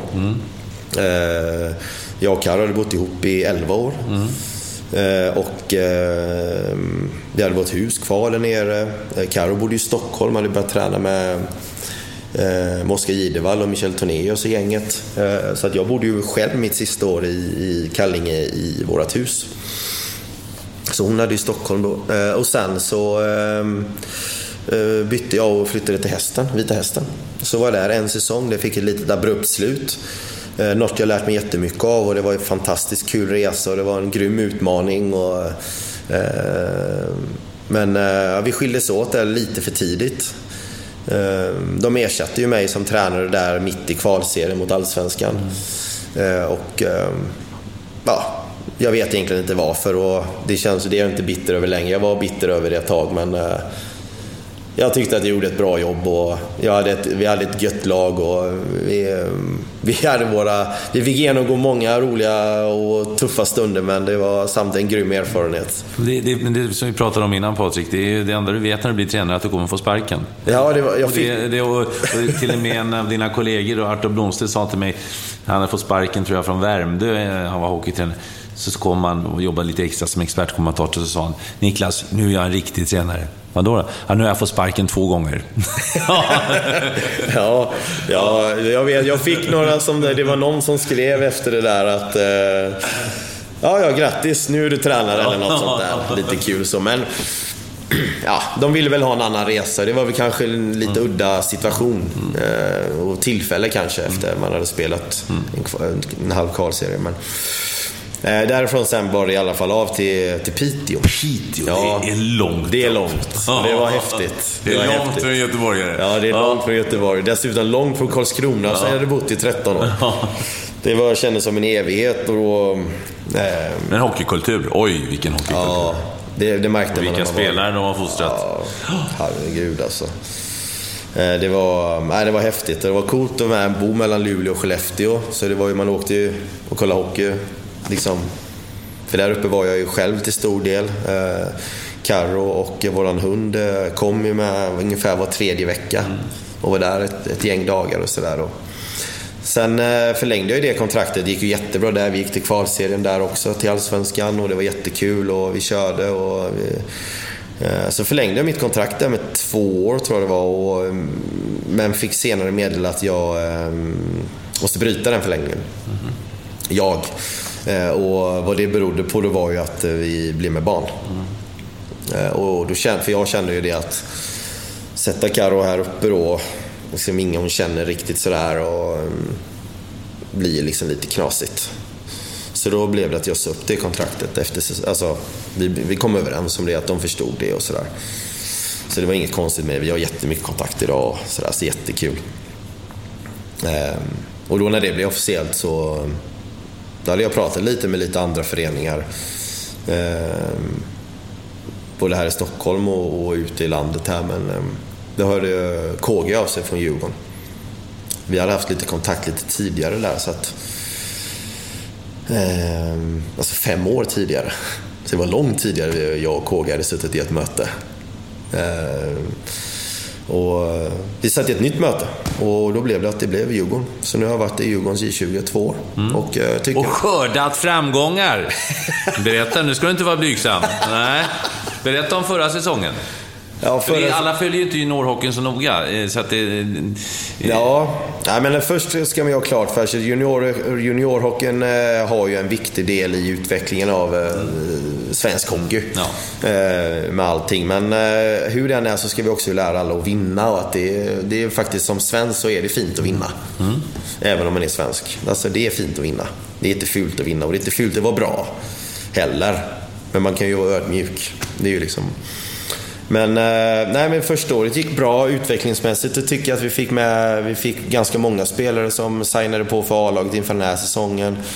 Vi har någon som spelar helt ordinarie i A-laget. Det är 7 spelare så det innan som varit uppe och känt på A-laget i år. Ja, i år från J20-laget så är det 7 spelare som har spelat 2 CHL eller SHL-matcher eller mer. Och det är väl 2 som har spelat mer än 10 matcher. Och det känns skitkul och det är jätteroligt. Förra året blev ni inte bara svenska mästare. Ni blev, vad var det mer ni vann för stor fin titel? Ja, vi vann SM-guldet i fjol och det var jättekul för det var så himla länge sedan Djurgården vann. Jag tror det var 31 år sedan eller något sånt. Och det roliga med det här är, om jag inte helt missminner mig, så hade jag ju William Garpenlöv i det laget. Vars pappa då, Johan, som också var med i podden förresten. Ja, precis. Han var med och tog det senaste SM-guldet. Och nu var grabben med och tog det. Jag tror att det var så nämligen. Vi får fråga honom när vi träffas. Johan är 68 va? Så det är ett tag sedan. Så det är ett tag sedan. Men det var väldigt roligt. Och det är klart att det är ju bra. Det är ändå bra för Djurgården och med ansökningar med hockeygymnasium och så här. Och det var jättekul och alla gjorde ett jäkla jobb där och det var jätteroligt. Och sen då som bonus på det från Svenska ishockeyförbundet då, så fick man då att man skulle representera Sverige i World Cup för klubblag. Just det. Och då med bidrag från förbundet och självklart då att Djurgården stötte upp riktigt bra där, så fick vi möjligheten att åka iväg på den här turneringen i Ryssland. Långt bort i Ryssland. Och det var skitroligt. Vi kom till ett ställe som heter Nizhny Tagil som ligger i Ural. Det ligger alltså på den asiatiska sidan av Ryssland och kommer till vad vi kallade en håla när vi kom dit, men det visade sig att det bor 380 000 invånare i den stan. Och där spelade vi jättefin ishall. Det är en av de grymmaste upplevelserna jag har varit med om någonsin. Alltså vi kommer dit och jag hade ju talat för Linköping hade varit där tidigare och Malmö hade varit där vid något tillfälle tidigare. Och man hade hört det i World Cup, alltså så här, hur stort kan det vara liksom. Men vi var där och det var grymt och det var kom vi premiärmatchen, möter ryska mästarna ska vi göra. Shaika Nizhny Novgorod, det låter bara låter svårt. Det låter hårt. Och vi har ju liksom ingen aning med publik och vad är vi liksom så här, vi har ingen aning om något. Vi kommer dit och vi tränar och det känns bra, nu kör vi grabbar liksom så här. Och kommer ut på värmet inför den här matchen och jag ser deras uppvärme och tänkte det här kommer bli väldigt spännande. Vilket sätt då? Nej, de såg ju helt sjukt bra ut. Alltså, därav uppvärmningen har ingenting med något att göra. Men hur den var så inför den här matchen, hallen rymmer 4 500. Det är fullt till sista stol. Det är fullt till sista stol i den arenan. Ja, det var alltså när vi ska ut då. Vi skulle ut 6 minuter innan och så skulle de komma efter då. De kör ett sånt Ice Project intro med musik så att, och du vet, publiken stod upp. Alltså introt var helt magiskt. Du vet, jag och Mattias Zachrisson som är min kollega nu, vi liksom stod i bås. Vad fan, jag glömde mobilen i omklädningsrummet. Jag måste ju filma det. Ja, du vet, det var helt sjukt bara. Och sen drar matchen igång, och så fort Shaika hade pucken över offensivt över rörlinjen så ställdes alla upp och bara vrålar allt vad de kan, och de gör 1-0 i powerplay. Jag tänkte mitt huvud, jag måste byta huvud efter den här matchen. Det var sånt jävla liv alltså. Ja, det var så grymt. Vi vann. Och sen så torskade vi andra matchen mot TPS, som var då finska mästarna. Sen var det de här Dynamo Bobrusk, tror jag de hette, från Vitryssland. De vann vi, och då blev vi klara. Nej, vi var tvungna att vinna den för möjlighet. Och då vann något lag så att vi blev klara. Och så hamnade vi i semifinal mot Chicago Steels, som vi vann. Och sen mötte vi Shaika igen i finalen. Då var vi i Automobilist hemmaarena, KL-laget i Jekaterinburg. Och där då så vinner vi turneringen. Och det var alltså hela det här var så mycket större än vad jag kunde tro. Alltså med hur de gjorde, men hur de liksom mot lagen och mot spelare, mot oss ledare, hur liksom hela det var en turnering på riktigt alltså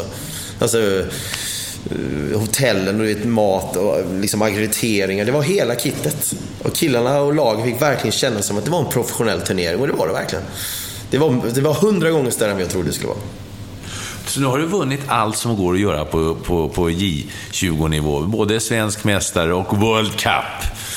Vad blir nästa steg nu? Ja, men det är fortfarande så att jag mäter också mycket i eget. Det är klart det är kul att vinna. Fan, det går ju ut, idrott på något sätt går ju ut på att vinna. Ja, men det finns ett sätt till att vinna när man håller på med ungdom och junior, och det är att skapa bra människor. Det är att, i det här fallet, att vi också skapar en utveckling på människor, och vi skapar bra idrottare. För det är ju på något sätt juniorhockeyn som jag jobbar med idag handlar ju faktiskt om att vi ska leverera spelare upp till vårt eget A-lag.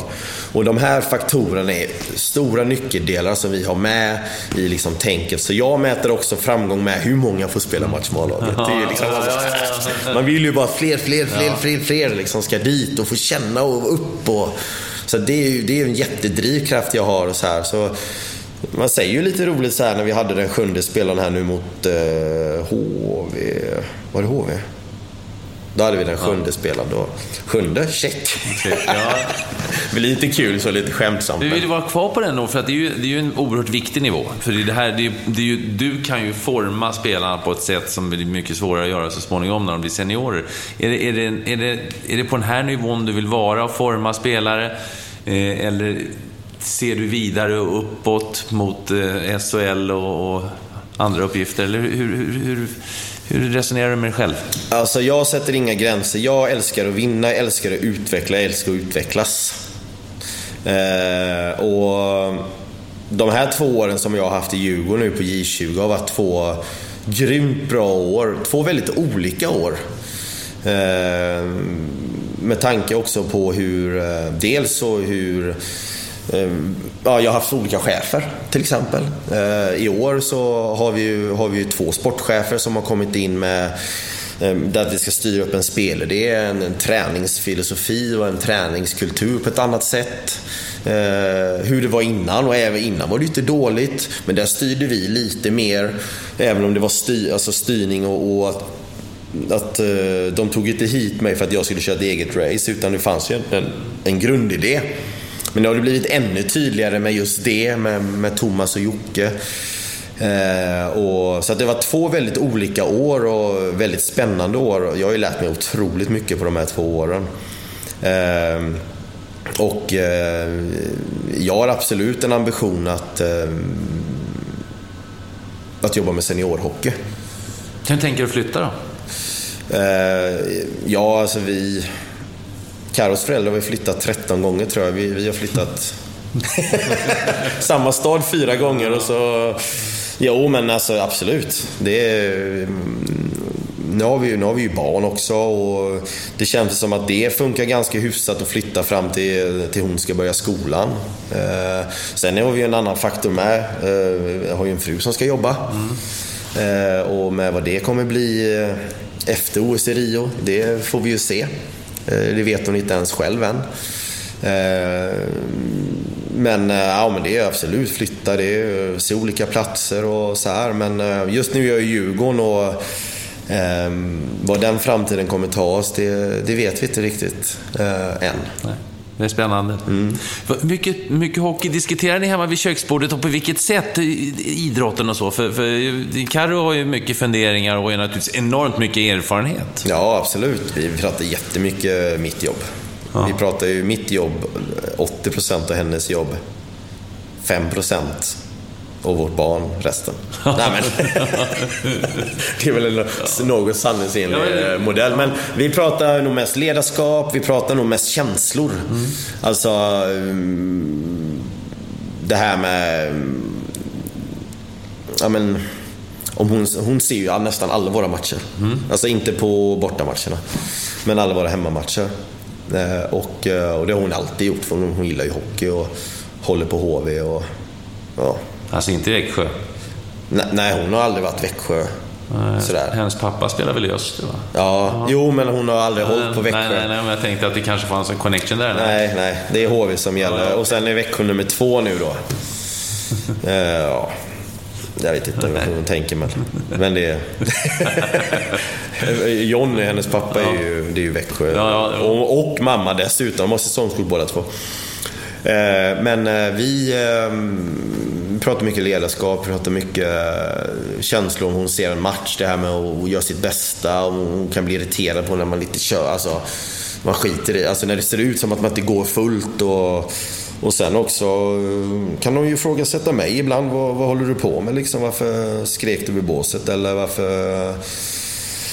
vad var det, eller vad, ja.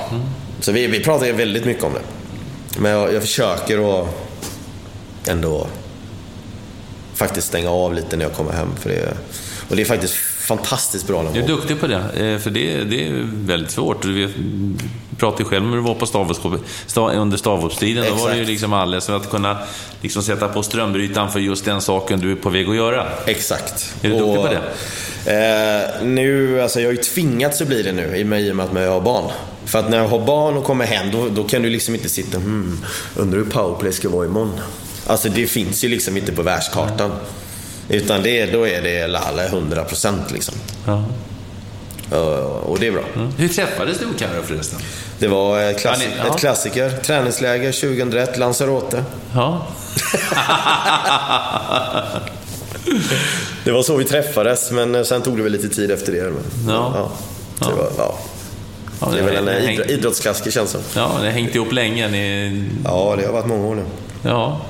Så det är kul. Ja. Och hur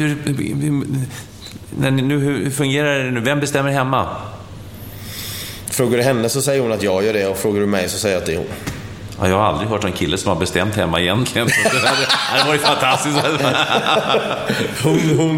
Nej, vi försöker att vara jämställda, men vi är inte det. Hon gör mer. Ja, får vi se vad som händer framgent, Patrik. Vad trevligt det var att prata med dig. Tiden rusar iväg. Ja, du har ju lunch här alldeles strax. Eller möte har du till och med. 13:30. Är det någonting har du någon devis, har du något motto du lever efter? Ja, det har jag väl inte kanske så jag lever efter, men det kan vara någonting. Jag har 2 saker nog som jag har tagit med mig. Dels så är det en sak som Tobbe Karlsson, som är assisterande tränare i Karlskrona idag. Han kom in i Karlskrona 1 år efter att jag började där. 2004 kom han in där. Och då sa han att det viktigaste du gör i livet, det är det du gör just nu. Och du gör det till 100%. Det är en grej som har följt med mig alltid. Sen har vi ju en gammal Lejonkungen-klassiker också. Inget berg är för brant, om du tror blir det sant. Och Karo har ju också använt sig av den lite grann. Men jag tycker att den är grymt sann och verklig på ett sätt som gör att gör det du tror på och våga göra det fullt ut. Släpp taget och kasta det ut lite grann. Och liksom känn lite på ovissheten. Det kan ha häftiga saker som står inför dörren i livet. Det får du slutord. Tack så mycket, Patrik Lyf. Tack. Tack för att du lyssnade. Vill du komma i kontakt med mig så går det alldeles utmärkt via Twitter, Niklas_Holmgren, eller hemsidan niklasholmgren.nu eller Facebook-sidan Holmgren möter. Ha det så gott så länge. Hej hej!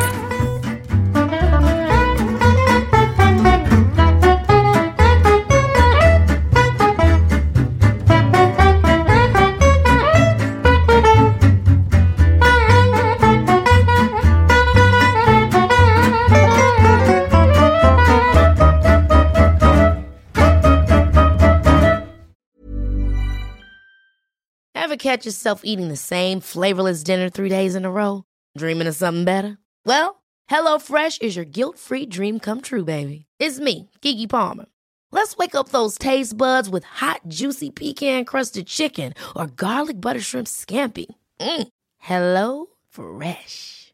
Stop dreaming of all the delicious possibilities and dig in at HelloFresh.com. Let's get this dinner party started.